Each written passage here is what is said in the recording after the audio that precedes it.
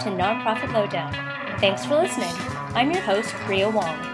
In this podcast, I recommend a book, tool, tip, podcast, or resource that has helped me to build a multi-million-dollar nonprofit organization. I've done the research, so you don't have to. Let's get started. Hey, podcast listeners, it's Ria Wong with you once again on Nonprofit Lowdown. This is super exciting today. My guest is Howard Cohen, partner of Mazars. He's been with Mazars for 12 years, and today we're talking about audits and following the money. So welcome, Howard. Thank you. Happy to be here. Obviously, I have a lot of executive director friends, and the minute they hear the word audit, they start to shudder a little bit. So can you tell me a little bit about when folks are considering accounting firms, what is it that they should be looking for? Well, there's no reason to shudder. It's something that it's a process, and like anything else, the first one might be a little harder, but then it gets easier. But the important thing is to have a firm and the people that understand not-for-profits. So don't go to somebody who'll do it for you as a favor because they want to help you out, which is a great thing. But if they don't do not-for-profits, it's very specialized, and you want, someone that understands not only the industry and your business, but the needs of not-for-profits and the needs of whether they're smaller or larger, and understands what they're going through. So that's the key factor, so that they could help address the items that need to be done. And is it best practice to change firms at some regular interval? We don't believe so. I think like any other service, you should always evaluate your service provider. Are you getting what you need? Mm-hmm. Is the service good? Mm-hmm. And are they helping you? After several years, an auditor could get, I'll say, lazy, and you want to make sure that they are on their feet, they are acting swiftly and not taking you for granted. And if they're doing that and you feel you're getting the service, there's no need to switch to somebody else just for the sake of switching. Because we're talking about nonprofit, we're always thinking about the bottom line. Can you give me a sense of the general price range of an annual audit? That's going to vary based on the size of the organization and the size of the audit firm. So I really can't give a general rate because every firm would be different. But unfortunately, there's a minimum cost to do an audit. Mm-hmm. So whether your organization has $1 million or $2 million of revenue, the price is probably going to be very similar. You don't get efficiencies. When it goes up to $5 million, $10 million, the cost doesn't double and triple as you go up. So the efficiencies don't run in until you get higher. So that's the problem with a lot of smaller entities that they face. As a percentage of budget, that the higher your revenue, the less percent, of course, it would be. And can you remind us again, what is the minimum threshold at which it's necessary to have an annual audit? So it depends where you are, but we're in New York State, which we all deal with here. So New York State requires an annual audit if you are soliciting funds, and you have revenue of over $700,000. And you would need a review, which is less than an audit, if you're over $250,000. I see. So you don't need, if you're under $250, nothing is required. Between $250 and $700, it's a review, and over $700, it's an actual full audit. That is correct. And that's in New York State. In New York State. So for the new executive director, and particularly for somebody who's never done an audit, how should one prepare for an audit? So the best way to prepare for the audit is to know your accounts and have everything reconciled and understand what is there. Most auditors, any good auditor will give you a list of what they need well in advance so you could prepare. And the best way to prepare when they ask for a schedule is to actually give them a schedule of what's in the account, not print out your QuickBooks detail or so, is to go through and make sure they're getting only what's there. QuickBooks, while is great, will show the ins, the outs, and then you don't want to pay somebody to sort through that. You want to give them exactly what's in that account. And to do the work before they come in, make sure your bank accounts are reconciled. Make sure each account somebody has gone through and it's proper. And that way it'll go a lot smoother. What are some best practices that people should consider? I mean, you said reconciling accounts. Do you recommend that's a monthly basis? Well, certain accounts like cash should be monthly. A bank reconciliation should be done monthly, always, as just a standard control. In other accounts, I would not wait till year end, but they don't have to be monthly. Whether it's semi-annually even is fine, just so stuff is fresher. When you review the account, you're looking at something that happened just within a few months rather than 11 months ago. And that'll be easier then to make sure those items are posted correctly. One thing I'm wondering about, and I've heard that this is a common concern, is the reconciling the difference between the way finance reconciles money and the way a development or fundraising department reconciles money. Can you speak a little bit about that? That's been going on forever, since I've been in anyway, so not forever, but long time. And that's always hard. Development wants to raise money any way they can. Finance needs to know a little more. Is it unrestricted money? Is it restricted for a specific program? Development might raise money in a 5-year pledge, which is fantastic, $1 million over 5 years, but the organization can only use $200,000 now, and they have to wait for the rest. So again, great pledge, but the organization's not getting $1 million today. So one of the things is communication between the departments to make sure they are talking and seeing what needs are. If development raises $10 million that's restricted, and you still got to pay your unrestricted bills, your general operating expenses. So that's always the trade-off. You want to raise as much money as you can, but you always need money for your general purposes. So it's always communication, because development shouldn't be out there raising it. We're going to get money to build a building, but then you can't pay your teachers to teach their students. Right. So let's talk about pledges for a second, because I didn't necessarily know what was necessary as far as pledges. So can you speak a little bit about what kind of backup you need in terms of pledges? So for an audit, the best backup is a letter from the donor. Many donors who give substantial sums, will write a letter. Here, please accept my pledge of $25,000, and this is for program X, or it's silent, which is the best. If it's silent, it means you could use it for any of your organization's mission. I always say unrestricted is my favorite word in the whole vocabulary. Correct. So you do want to, if it's silent, it's great, but that's the best support is a letter. And then that would be supported obviously by a check, which a copy of the check is great. So if they do not write a letter, a copy of the check is the next best evidence. Or today, emails, or anything that the donor has submitted that's coming from outside the organization.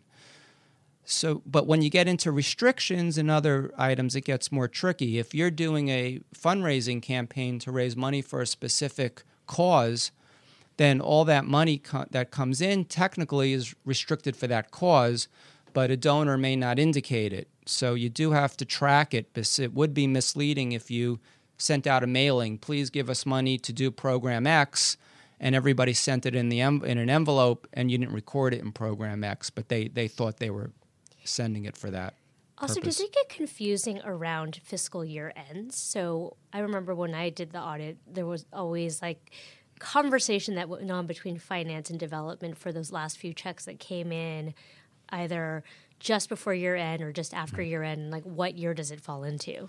Well, cutoff is important, and the contribution should be recorded in the year it is made. So a contribution is made when a donor gives you the money or makes an unconditional promise to give. I will give you this money is an unconditional promise. So if the donor says that and puts the check in the mail December 28th, that's a pledge that you should record in that calendar year end. But you might not receive the cash and deposit it in the bank until, January 3rd, when everybody comes back to work. So you do have to look at cutoff and make sure it's appropriate. Some don't. If you didn't know it was coming in and it just appeared in the mail on the 3rd, many organizations look at the check date. Clearly, if the donor wrote the check in December and it's postmarked, you could see that. So, the auditor, there's some judgment there. I think the auditor and the client would look at the judgment and just try and get it, reasonable and get it right.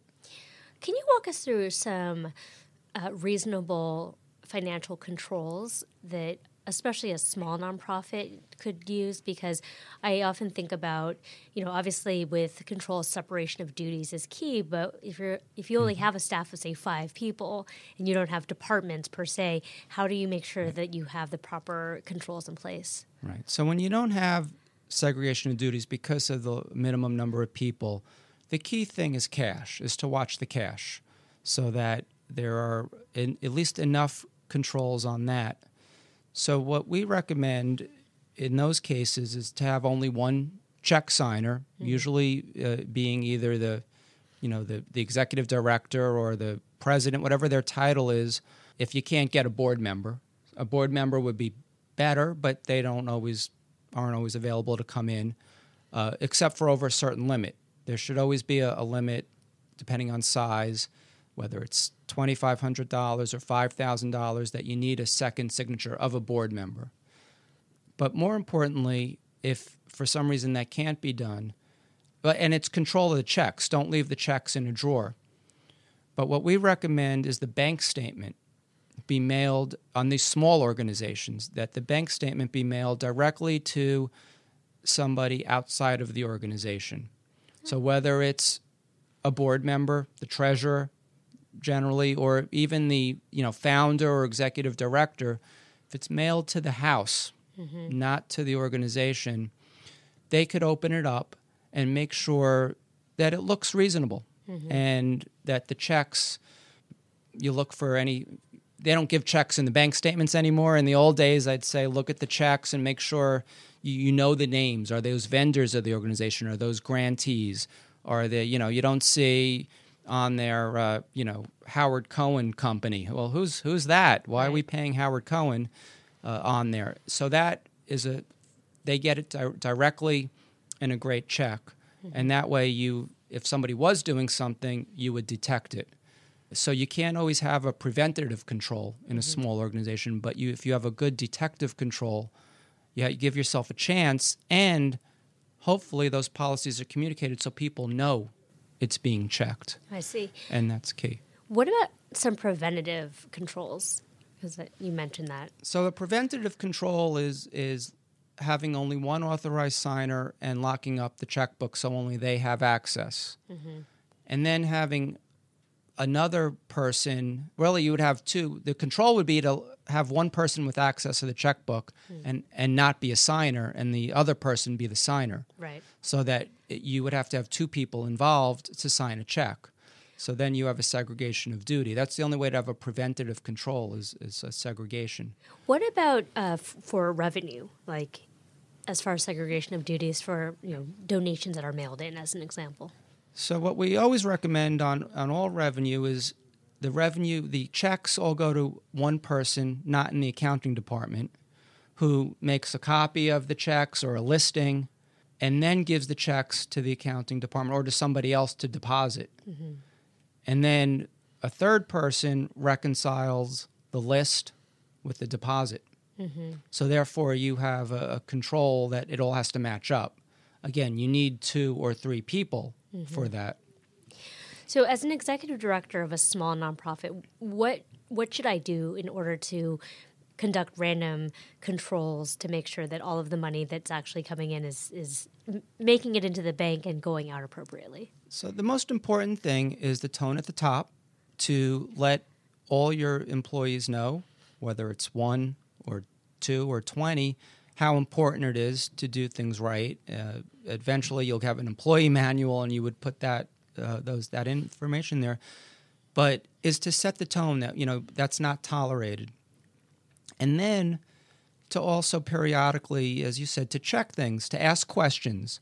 I was looking at the deposit the other day, and I thought something came in that you can make it up, or you could, just something so they know it's being checked.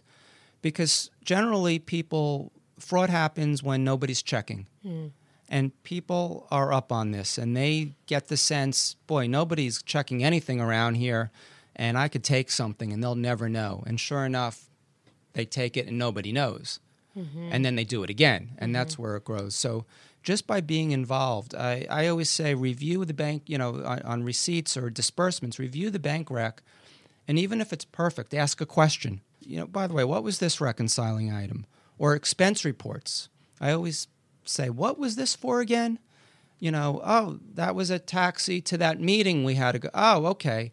Instead of, that was my personal dinner. So I don't know how that got on there. But if you're asking, they'll have to answer, and it's harder to lie to somebody's face, although done, but then just slipping it in. So it's a trust but verify philosophy. Always.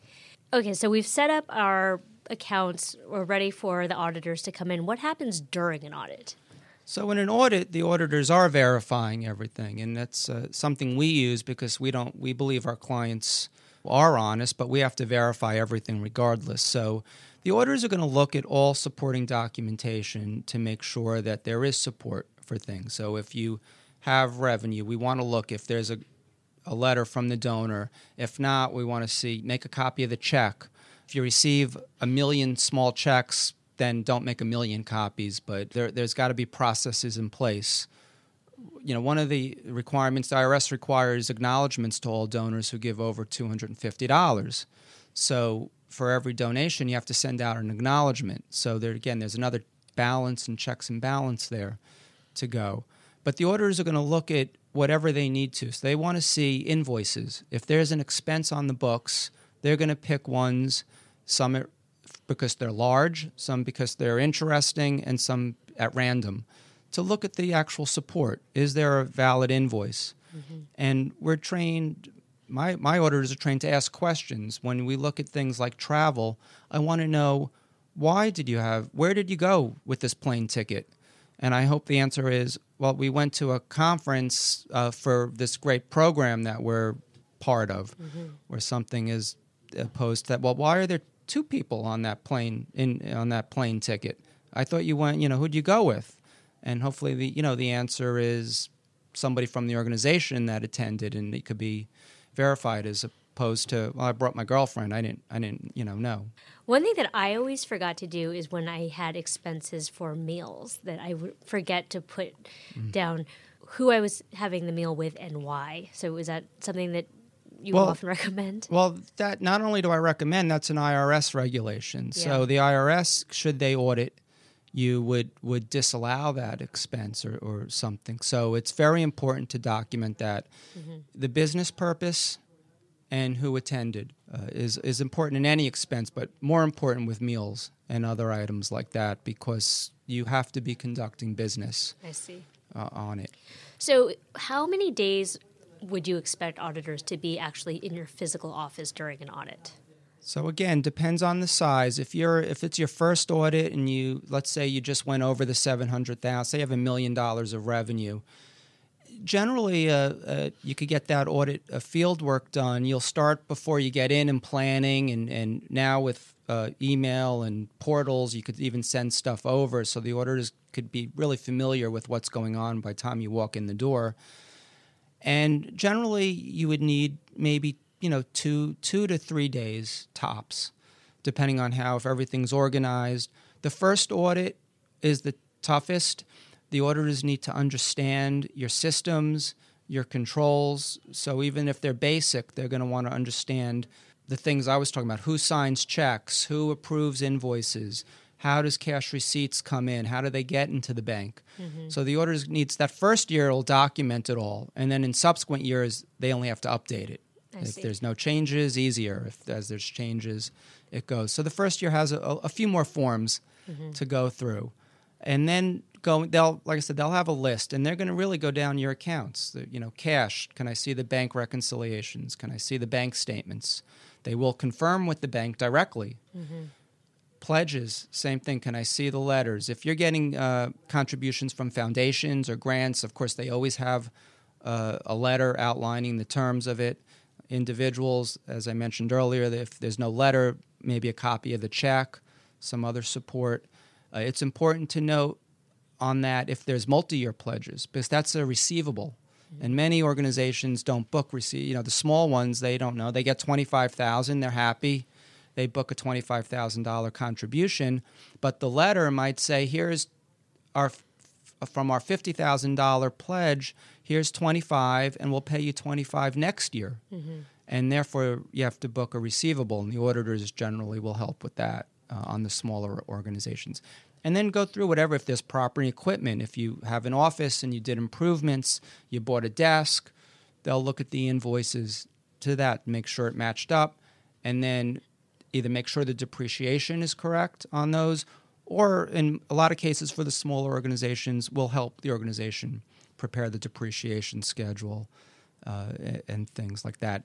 And then look for restrictions on contributions. Again, you might have got $25,000, but if it's for Program X and you didn't do Program X yet, that's got to be temporarily restricted at year end, or actually, which is a whole nother webcast, there's a new not-for-profit standard out, so the terminology unrestricted and temporarily restricted is going away. Really? As of 12/31/18, so all financial statements for calendar year ends will be using with donor restrictions and without donor restrictions. I see. Well, we will definitely have to talk about that in our next podcast. This might be a very basic question, but I'm wondering, you talk about copies of things and copies of letters and so forth, but knowing that we're moving towards a digital age where we're trying to get rid of paper copies of things, are digital copies just as good? Yes. Okay. Yeah. In fact, everything is electronic. We don't really want, when I say we want a copy, we don't want paper. We want you to upload it to our secure portal. Okay, perfect. Or email, or whatever you prefer. Okay. And then we put it right in the file. If you give us paper, we scan it in anyway. Oh, perfect. So we are living in the paperless age. yes. And I know, having gone through our own audit, that there are aspects of doing interviews with people. Can you say a little bit more about who you're interviewing and what are you asking and why? Sure. The audit standards require the auditor to ask about fraud. Mm-hmm. And this came out of the Enron scandal, which we all remember. So back then, when the auditors came in and they asked people, they said, well, didn't you know about this? This was so massive. And everybody said, oh, yeah, we knew about it. And they said, well, how come you never said anything? And the answer was, well, nobody asked. Mm. So they quickly wrote a standard that said you have to ask. Right. So basically, the auditor will pick management personnel, non-management personnel, accounting personnel, non-accounting personnel, and the numbers depending on the size of the organization. But it's always good to get, obviously, accounting people, but also just some program people or other people that might not be involved in the accounting, and ask them, one, do they know of any fraud? So it is an outright question. Or one thing that's interesting that we ask is, did anything come up during the year, especially of management, where did it come up where maybe you looked at it and it turned out to be nothing? So we just want to know, was there, sometimes things are just signals or signs where something came up and maybe it is a nothing, or maybe there's something else there that we might want to double check to make sure as the auditors. So you ask about that, but we also ask about the tone at the top. What is the tone here?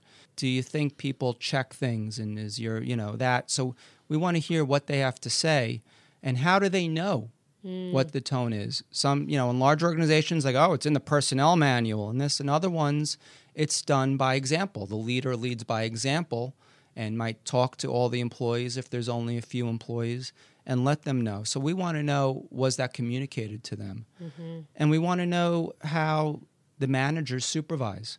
If you're one location, it's much easier to walk around and supervise everybody. Should you have multiple locations, do managers or certainly directors and things go to other locations? Because that's where problems happen, when people, again, feel nobody's looking at us, nobody's watching, we could do whatever we want here. So it's very important that a presence is wherever the people are working. So speaking of oversight and management, I'm wondering, what is the board's involvement in an audit? Like, how should they be involved? Should there be an audit committee? Like, what's best practice in this area? Well, under New York State law, if you have over certain amounts of revenue, you must have an audit committee. And if you have over $10 million in revenue, the audit committee has to be active and meet, with the auditors. So I always recommend you have an audit committee. And the audit committee and the board are really the ones responsible for the organization, and for the audit. In theory, they're the ones that hire the auditors. So they will delegate to management a lot, which is fine, but they are the ones that are doing this for the oversight and for the protection of the organization. So their involvement should be to make sure they're comfortable with the auditors, make sure somebody is reviewing policies. You wouldn't want to come to the audit committee with a weakness in controls and they just had no idea about it. Do you know you have, you let the secretary sign checks and nobody even looks at it? I mean, an extreme example, but hopefully the answer would be yes, but we are looking at it because we knew we had to do that for this reason, rather than really. They have to know what's going on, and their job is to offer advice. It's hard if, as a CPA, a lot of people ask me to help out and be on their, I am on a board, and of course they made me treasurer and head of the audit committee and stuff, so I know what to do, so it's easier. But for others, the thing is just to ask questions and make sure you're asking the tough questions of the executive director and the personnel, that they are monitoring these things. And so is the work then, too, of the audit committee to approve the audit once completed? That is correct. They should. If it's a formal audit committee, they really should approve it before it's completed, if possible. And if not, it should be in the minutes to be done afterwards. And what is the threshold at which one needs to have a separate audit committee? So I believe over $1 million of revenue, you must have an audit committee. And then as revenue goes up, what they have to do becomes more and more prescriptive. I see. Is there anything else that we haven't touched on that you think is of importance that listeners should know about audits? Well, I think about audits, the key is not to get an auditor also that you like. So it shouldn't be an enemy coming in. I mean, they are auditors and they're looking at things, but not most good not-for-profit auditors are pretty friendly. They understand the environment, and that's why I enjoy working with my not-for-profits, because although I'm an auditor, it's a much better relationship than if you audit a public company. I always joke, when you go to a public company, they don't want to hear about a journal entry or anything. They're releasing their financial statements on a certain date, and if you come up with any adjustments, you're in big trouble. Everybody's in big trouble. But on a not-for-profit, when you come in, tell us we're doing it right. Oh, was this wrong? We'll correct it. It's a much better atmosphere in there. So teamwork is important, because your first audit, you're not going to know anything. So the auditor should be patient and teach. And then the smarter you get, the easier it becomes on the auditor next year. Yeah, and I will say, Howard, you were our auditor, and one thing that I didn't even think about until you brought it up was that I could always call and ask for advice about anything that may come up. And so, right. I thought that's why you were a great partner. So, thank you. But anyone who has an audit firm should feel that they have a partner in the work and can call them up for other things other than outside of the audit. Correct. Well, you should call. Always call if there's a question. As an auditor, the one I would want to talk to my clients regularly, and I always said I would never want to come in at year end and find you bought a building or you did something without even letting me know. But even if there's any transaction that's out of the ordinary, if you have any questions, call and make sure, here's how we want to do it, and it might be, that's great, go ahead, or no, you got to look out for this, and this, and then everybody's better off. The auditor knows about it. You could do it, correctly, or address certain things if there's any issues. We audit so many clients. We've seen a lot of things before. So that's where, I seem like a genius, because I go, oh, you're doing that? You have to do this. I didn't know that 2 years ago when somebody did it. I had to learn it, but now I know it when you call. You have wisdom. If that's what it's called, I just hope I have a good enough memory to remember everything I've seen. And can I mention one thing about not audits? Because this is going to affect all not-for-profits, and I just want to, if people are listening, the smaller ones it may not affect, but under the new tax law, which everybody heard about, there's new requirements that affect not-for-profits. And if a not-for-profit has provide employee transportation benefits. Now, in New York State, if you have over 20 employees, you're required by New York State to have a plan like you get your Metro card tax-free, Right. something. So that's now taxable to not-for-profits. Oh. Under the law, since on a for-profit, they don't get a deduction for it. On a not-for-profit, they actually have to file a 990T and pay a tax on it. And the same if they provide parking to their employees. So I just want to mention it. If you have that, either a transit employee transportation benefit or employer-provided parking, please speak to your accountants and let them know, because it will have to get addressed. Actually, that reminds me, I did have one last question for you, which is, how are the tax laws changing with respect to donors? Because, I mean, I haven't kept up on my tax law, unfortunately, but I'm curious, like, what the impact will be. So the law changed not only in that itemized deductions, the threshold for a standard deduction, if you do your own tax return, went up. For a married couple, it's $24,000. So what that means is if you don't have itemized deductions over $24,000, you get to just use the $24,000 threshold, and it's $12,000 for a single person.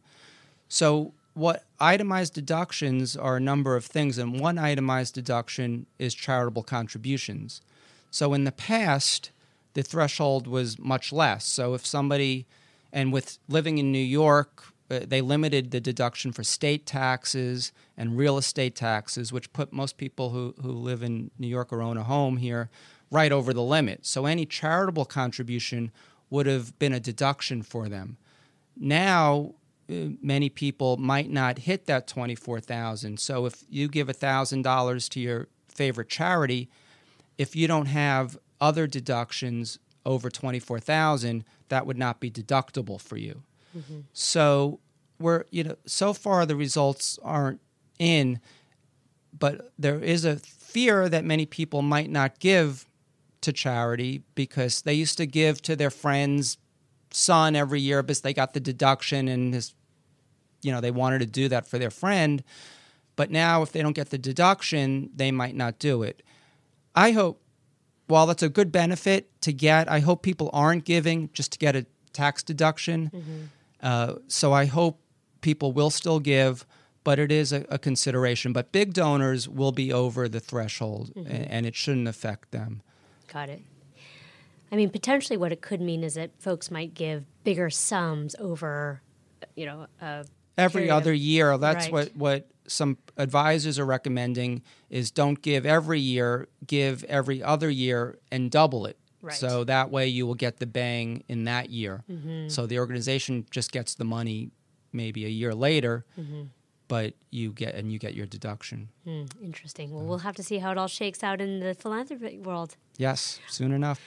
Okay, well, thank you so much, Howard. We'll make sure all of your information is in the show notes for anybody who might want to get in touch with you if they're in the market for an audit firm. I can't recommend Howard enough. Really appreciate your being here. Thank you, Howard. Thank you.